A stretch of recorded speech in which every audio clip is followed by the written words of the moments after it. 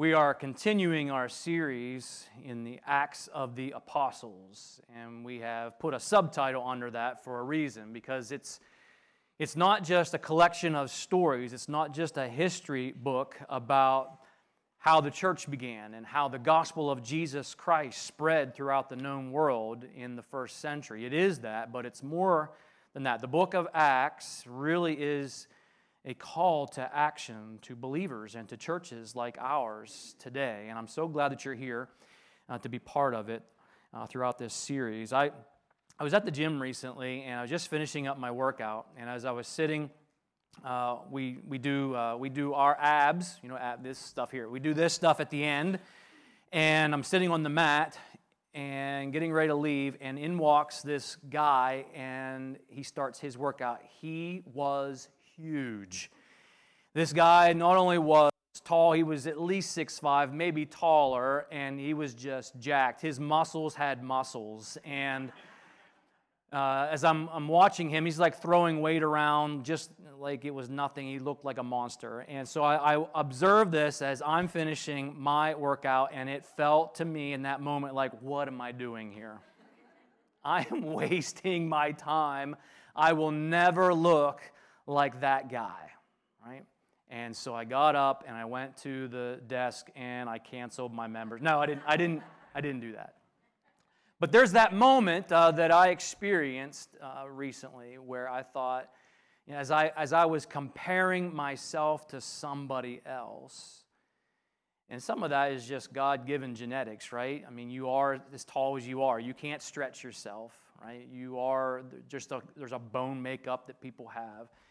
And so I was comparing myself to somebody else, and it caused me to think, why am I doing this? Is it even worth it?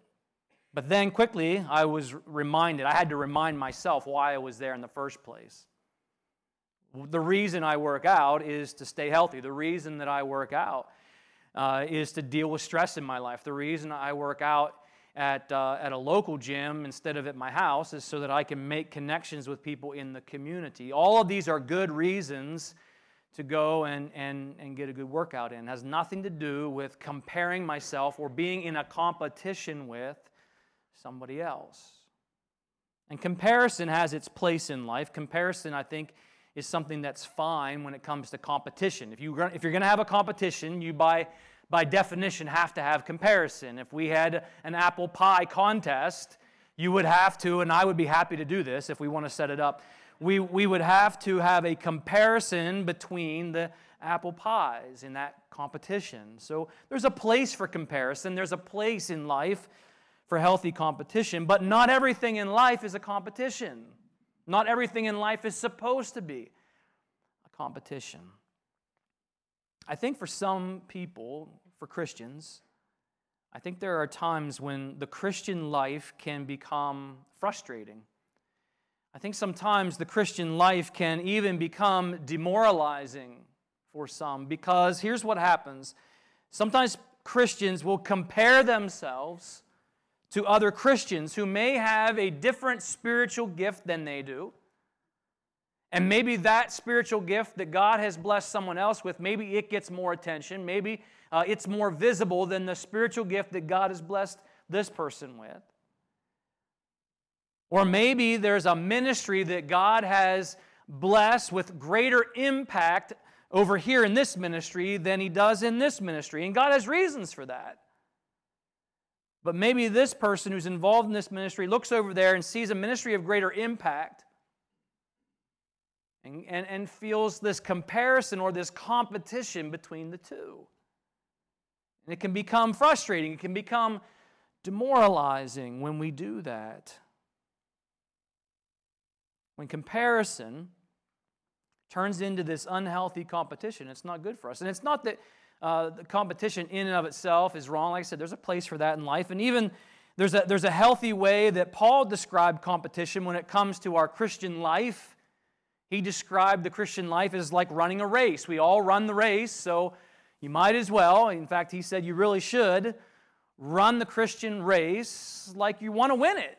Run the Christian race like you really want to give God your best, that you're not giving God a half effort. So there's a healthy idea of competition when it comes to our faith, but boy, when Christians allow comparison to turn their Christian life into a competition with other Christians, that's not healthy. It's not good. God's not called us to compete with other Christians or with other churches. There's not going to be this best Christian award handed out. There shouldn't be. Comparing ourselves with those who God has gifted with maybe more intelligence.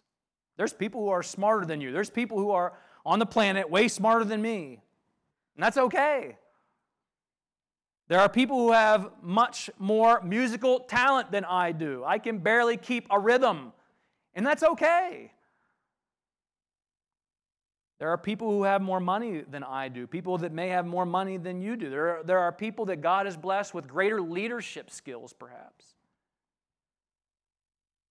God's not called us to be in competition with each other. He has called us simply to live a Jesus-centered life. And we're to use whatever gifts, to use whatever resources that God has blessed us with, blessed you with, blessed me with, to whatever amount of those gifts or resources, or whatever impact, to whatever measure God has blessed us with. We're just to use that to serve God and to serve others. That's it.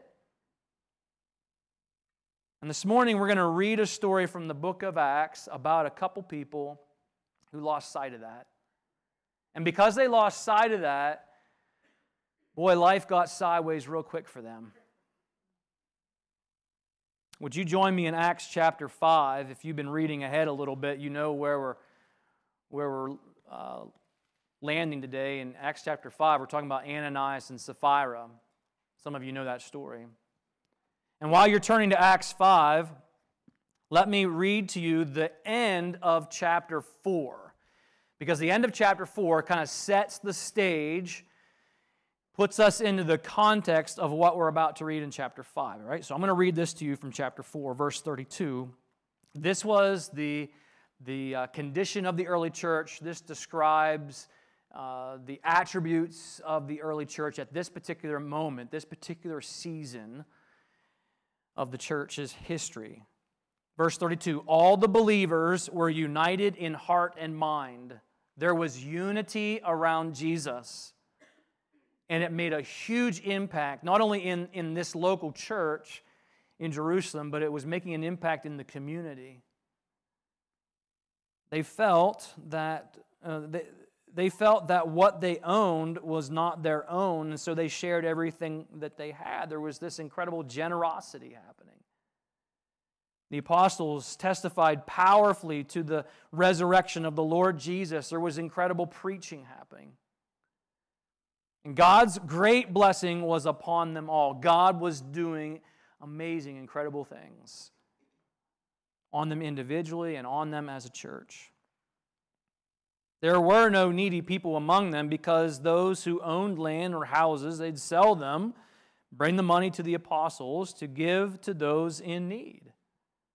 For instance, an example of this, there was a man named Joseph. He was the one that the apostles nicknamed Barnabas. Barnabas is a name that means son of encouragement. That was his nickname.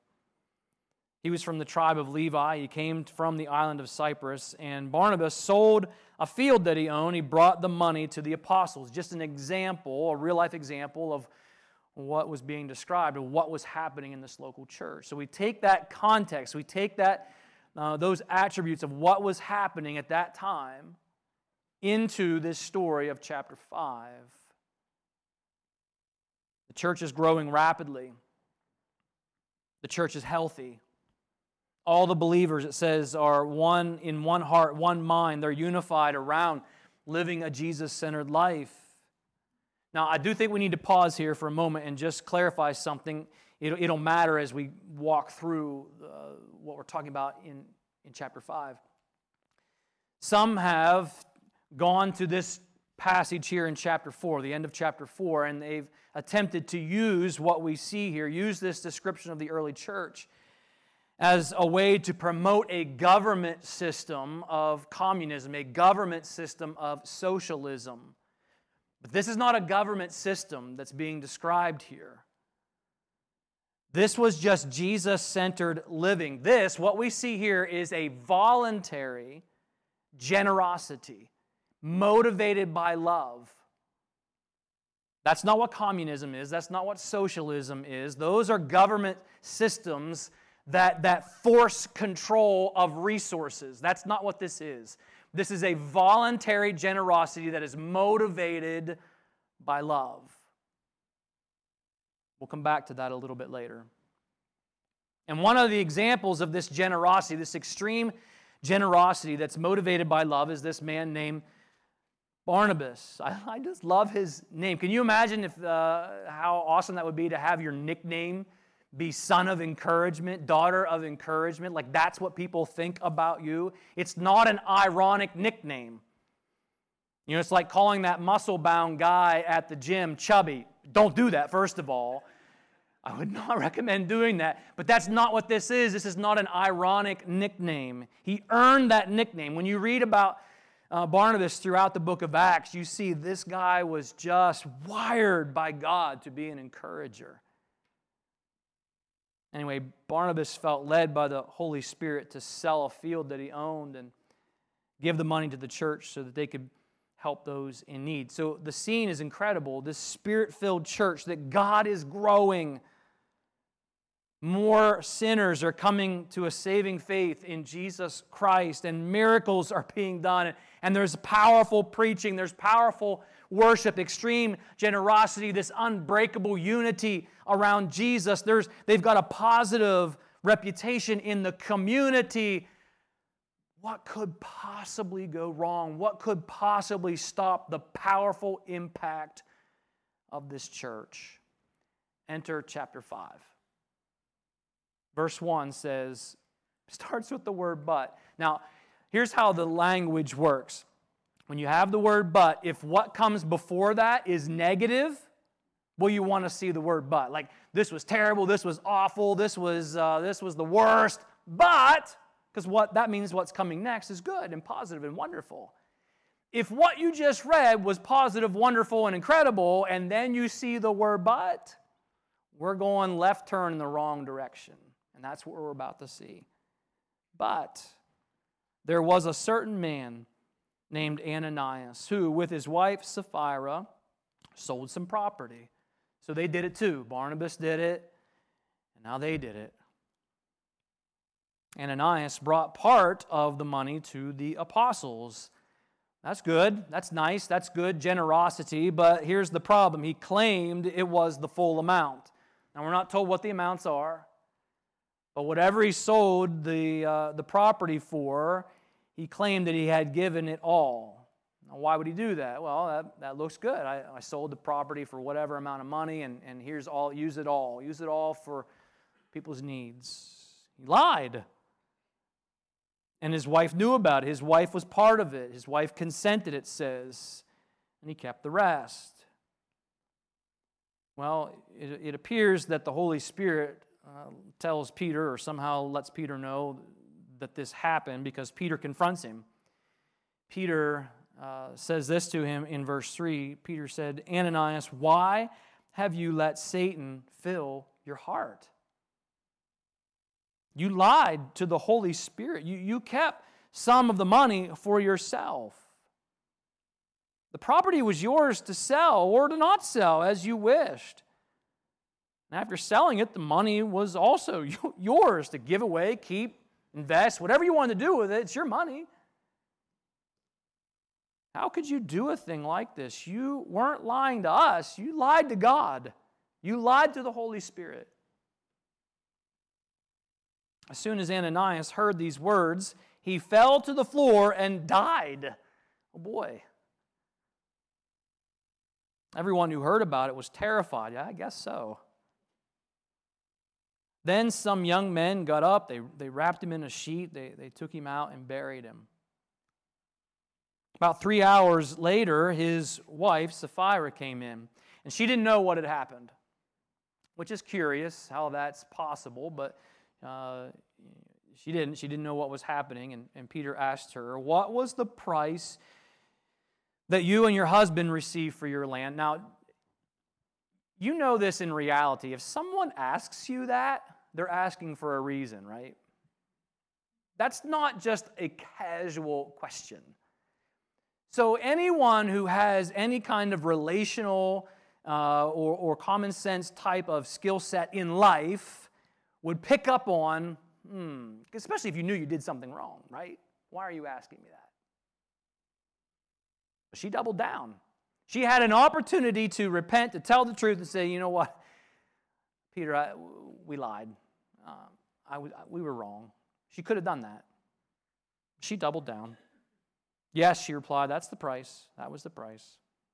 And Peter said, "How could the two of you even think of conspiring to test the Spirit of the Lord like this? The young men who buried your husband are just outside the door, and they will carry you out too." And instantly she fell to the floor and died. When the young men came in and saw that she was dead, they carried her out and buried her beside her husband. And great fear gripped the entire church and everyone else who heard what had happened. Yeah, I would imagine so. Now, I don't know if you've read that story or not before. Some of you've read that a number of times, and some of you may that the first time. But you may read that and think, that seems like an overreaction by God.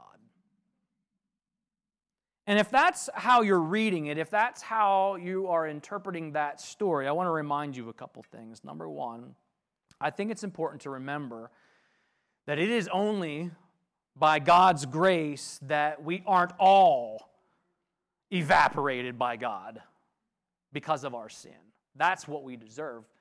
Romans 6:23 says, the wages of sin, the payment deserved by sin or for sin is what? It's death. That's what we deserve. Romans 9 was a passage I remember studying like in depth for the first time back in seminary, and it completely changed a lot of things that I understood or thought that I understood about the sovereignty of God. So if you've ever struggled with just really grasping the sovereignty of God, in the sense that there are days when you think that God owes you something, or that you think that God should do what you want Him to do because of X, Y, or Z. Like if you ever found yourself at odds thinking about God, like, I don't get why you're doing this. You should, I do this, this, and this for you. Therefore, you should bless me with it. Like if you've ever struggled with, I don't like that God's not doing what I want, spend some time in Romans chapter 9. Because Romans chapter 9 reminds us very vividly that God doesn't owe you or me anything. God would be perfectly justified in pouring out the full measure of His wrath on us because of our sin. Perfectly justified, if He chose to do that. But He doesn't. Because of God's grace and mercy, God instead sent His Son, Jesus, as a sacrificial payment for our sin. Jesus took the punishment that our sin deserves. It is only by faith in God's gift of grace that was paid for by the sacrifice of Jesus Christ on the cross, through the power of His resurrection. It's only through faith in Christ alone that we are made right with God. And we have to remember that. We don't deserve anything other than separation from God for all of eternity. But because of God's love and grace, He made a way for us to be made right with Him and to experience eternal life. So we have to remember that. God doesn't owe us anything. I think it's also important to remember just the context of the time period of the early church. And when this was happening, the church was just getting started. This was something new. And so all eyes were on it, and you have all of these miracles that were happening that were validating what the apostles were teaching about the resurrection of Jesus Christ. And I want you to imagine this new thing, this new thing called the church. And as it's getting started, you've got this couple, Ananias and Sapphira, who do something generous, do something good, and nobody knows about it but them and God as far as they lied. Their integrity wasn't there when they did it. They deceived people. We know from the book of Acts, Barnabas is mentioned there, and because of who he was an encourager, but certainly someone that people looked up to. He rose to a position of leadership. Later on, we're going to see in chapter 6, there was a group of people, one of which was Stephen.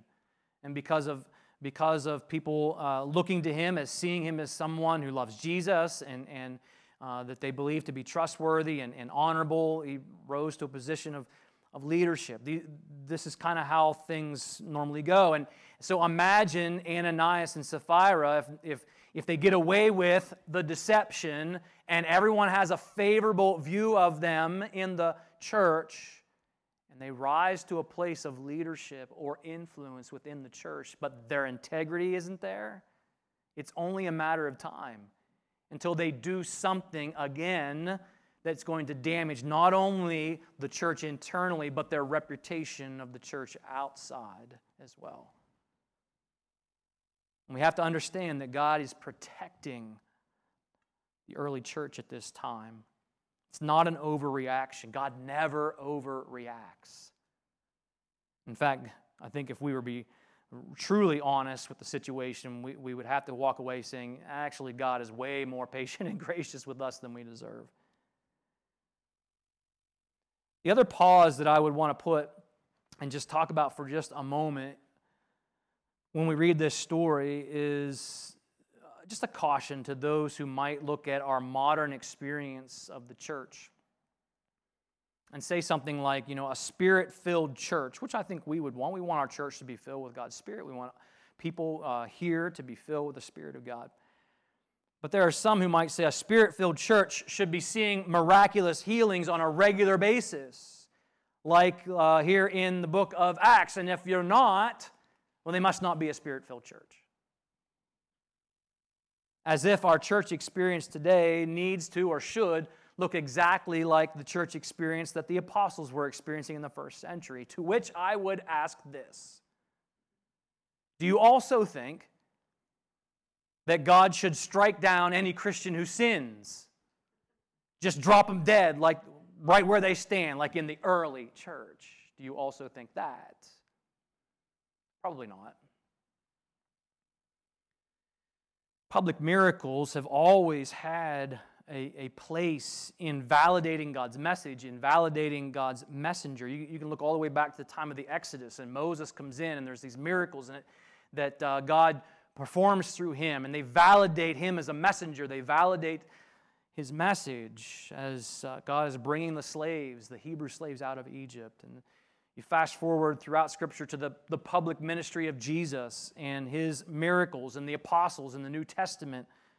God had a purpose for those public miracles to validate the message of the kingdom of God, to validate the gospel. But you also see instances throughout Scripture where there are private miracles. Jesus also did private miracles, and he did those miracles out of love, out of compassion, and he even told people, don't tell anybody about this. No, they did, but that wasn't the purpose of some of those miracles. Sometimes Jesus just healed people because of love and compassion and their faith in him. And so, yes, we should still have faith in God today to do miracles in our lives. And we should absolutely pray for God to intervene in our lives on our behalf. But not everything about the Spirit-filled church in Acts will be exactly like the Spirit-filled church that you and I experience today. And that's okay. For one, we don't have apostles. That's one difference. You're stuck with me, right? But we do have the testimony of the Word of God, which is amazing.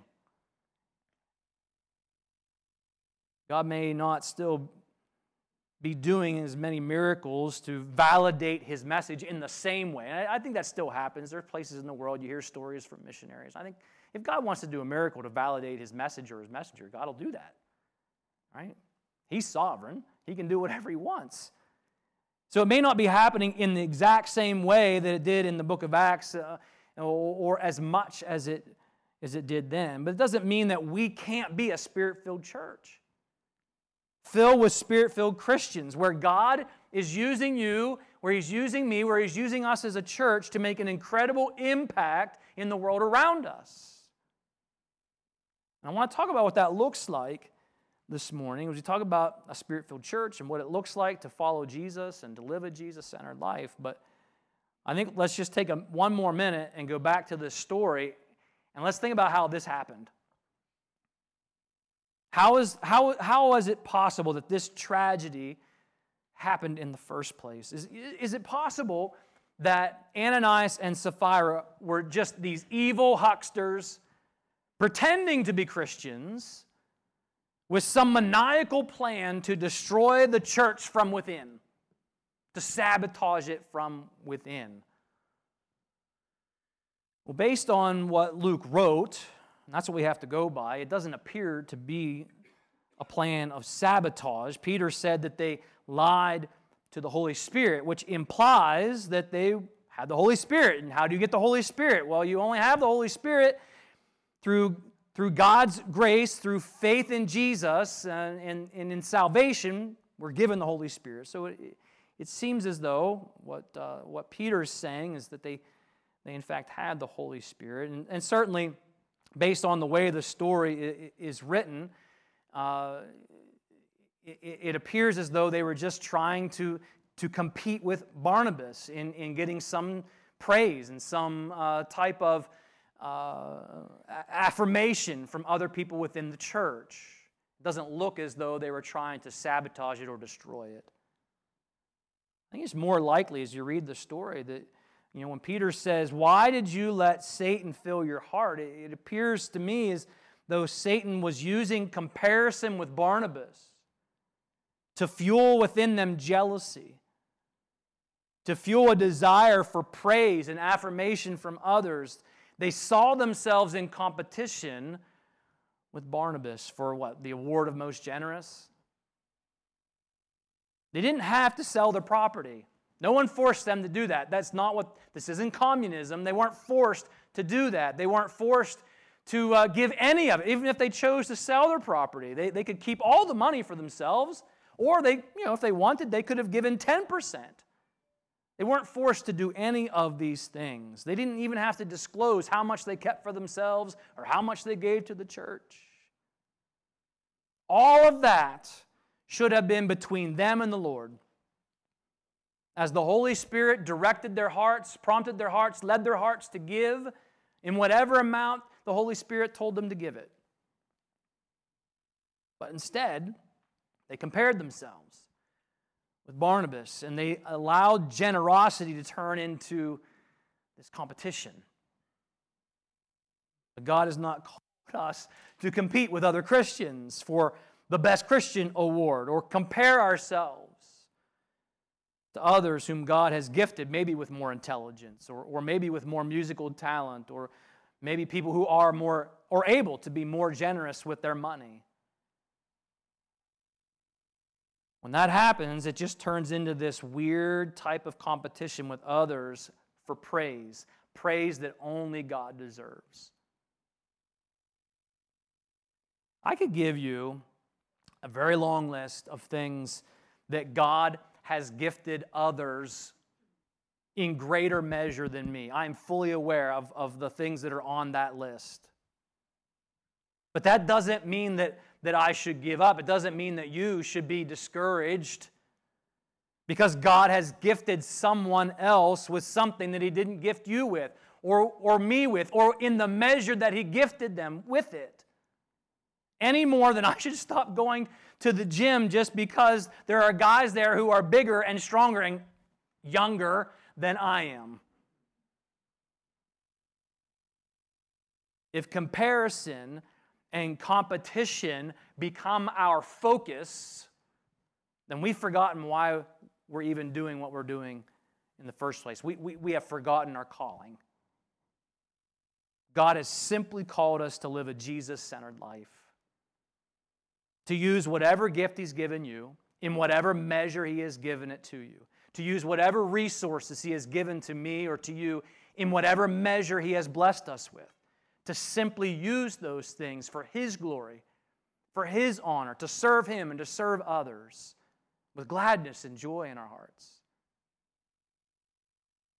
I want to think about how this true story from history speaks into our call to action today. What does it actually look like to live a Jesus-centered life? We say it a lot, and hopefully throughout the year we fill in a little bit more understanding into what we mean by that. We want to have a Spirit-filled church filled with Spirit-filled people that are living a Jesus-centered life. Well, what does that look like? We go back to chapter 4, and at the end of chapter 4, we see some things that defined this early church. Number one, they were extremely generous, weren't they? I mean, you saw that in chapter 2. You see it here again in chapter 4. They were extremely generous. And it wasn't out of guilt. They didn't have to have a capital campaign and guilt people into giving more. It wasn't out of forced government taxation or something like that. They didn't do it, at least others other than Ananias and Sapphira. Most people weren't giving just so they could look good or so they could impress other people. No, they were motivated by love. And that love was generated by God's grace in their lives. And we can experience that. That's absolutely something we can experience. When we give, no one needs to know about it. When we're extreme in generosity, we don't need to be applauded. We don't need to have our name attached to a plaque in celebration of our generosity. If we're doing it for the right reasons, we don't need any of that stuff. When we put Jesus in the center of our lives, His Spirit is going to motivate us through love to just want to be extremely generous. And we can experience that. There's no reason that we can't. They were extremely generous. We also see in the early church, they were extremely unified around Jesus. You see that phrase in chapter 4. All the believers were united in heart and mind. And I want you to just think about the reality of what that meant and what it can mean for us. This was a church that went from, 120 people to thousands very rapidly. And it wasn't like they were all the same in everything in life. You had rich and poor. That's the first thing we notice. Obviously, you had to have very wealthy people who owned more than one home or who owned multiple plots of land. That meant they were wealthy to the point where they were able to sell some or one of those pieces of property in order to help those who were what? Poor. So you had wealthy people, you had poor people in the same church. And those are two different cultures, you understand? Those who have a lot of money see the world just differently. They have different questions that they ask about life and different tensions that they deal with in life than those who don't have a lot of money. It's just a different set of circumstances that they don't experience life in the same way. And you put them together, they're different. It's not that one is better than the other. It's a difference between the two that doesn't match up as far as how you would normally hang out with this person or that person.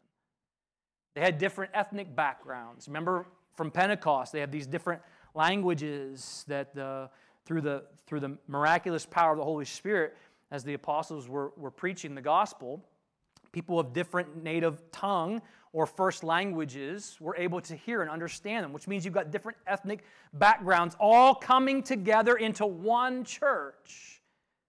Well, you have different ethnic backgrounds, you have different value systems, you have different worldviews, you have all these different things, all these different people coming together that shouldn't, on paper, get along. On paper, these people would not normally be friends. But because of their incredible love for Jesus, they had incredible love for each other. And we can experience that. We absolutely can experience that today. My wife and I had the opportunity to go to, I guess it wasn't really a funeral, more of a celebration of life for a friend of ours recently in Johnstown. This is 30 years ago. 30 years ago, my dad was a pastor in Johnstown, downtown Johnstown. If you know anything about Johnstown, it was in Kernville. And, Kernville, Moxham, there's some of these communities that they're rough. They're inner city culture.